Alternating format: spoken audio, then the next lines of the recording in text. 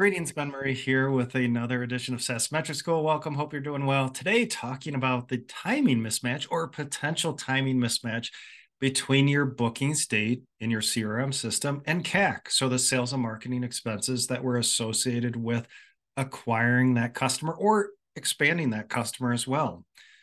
So there are two main camps that come up with booking dates in our CRM system when we win that opportunity.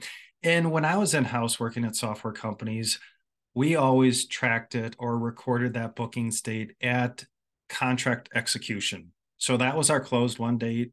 Let's say it's the 15th of the month that shows up in that month for a new deal or an expansion deal. Now, when I was teaching my SaaS metrics course, there's an experienced salesperson in there who mentioned that, hey, Ben, actually, there's another camp or a thought on how we record that booking state, and it's when the subscription starts. So, for example, say we execute the contract today, but the subscription doesn't start until 6 months from now because, say, the subscription is set to start at go live and we have payment terms in our contracts. That's when that booking state is recorded.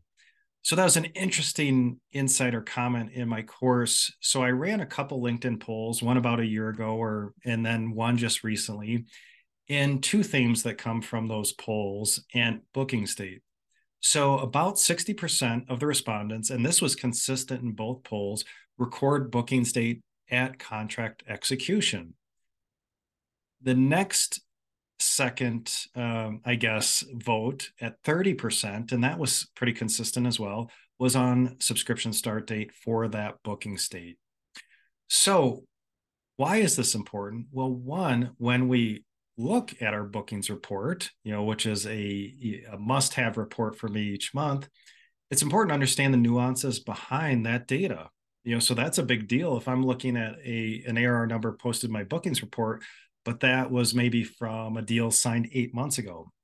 So just understanding the data and the underlying assumptions is always good.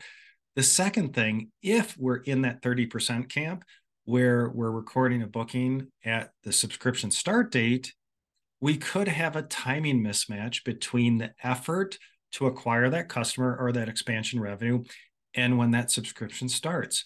So and this was probably more applicable in targeting mid-market enterprise customers where we have services and there's a lag between execution and subscription start date, that we're going to have a timing mismatch. So you think about when CAC stops, and it stops at that point of sale or the closed one when we make that sale, that effort to acquire that ARR stops, and then we move on to the next customer or prospect. So we want to make sure we have the ARR aligned because ARR from our bookings report feeds sales and marketing efficiency metrics. So the big takeaway here is, as we're pulling ARR into our sales and marketing efficiency metrics, that we align the effort and when this happens against the sales and marketing expense and when that happened. So if you record bookings upon contract execution, you won't have that timing mismatch. But if you record bookings at subscription start date, there's the potential that you're going to have a timing mismatch. So when you look at your bookings report, make sure you understand how that number gets in there, how it's recorded, and then how it flows into your sales and marketing efficiency metrics.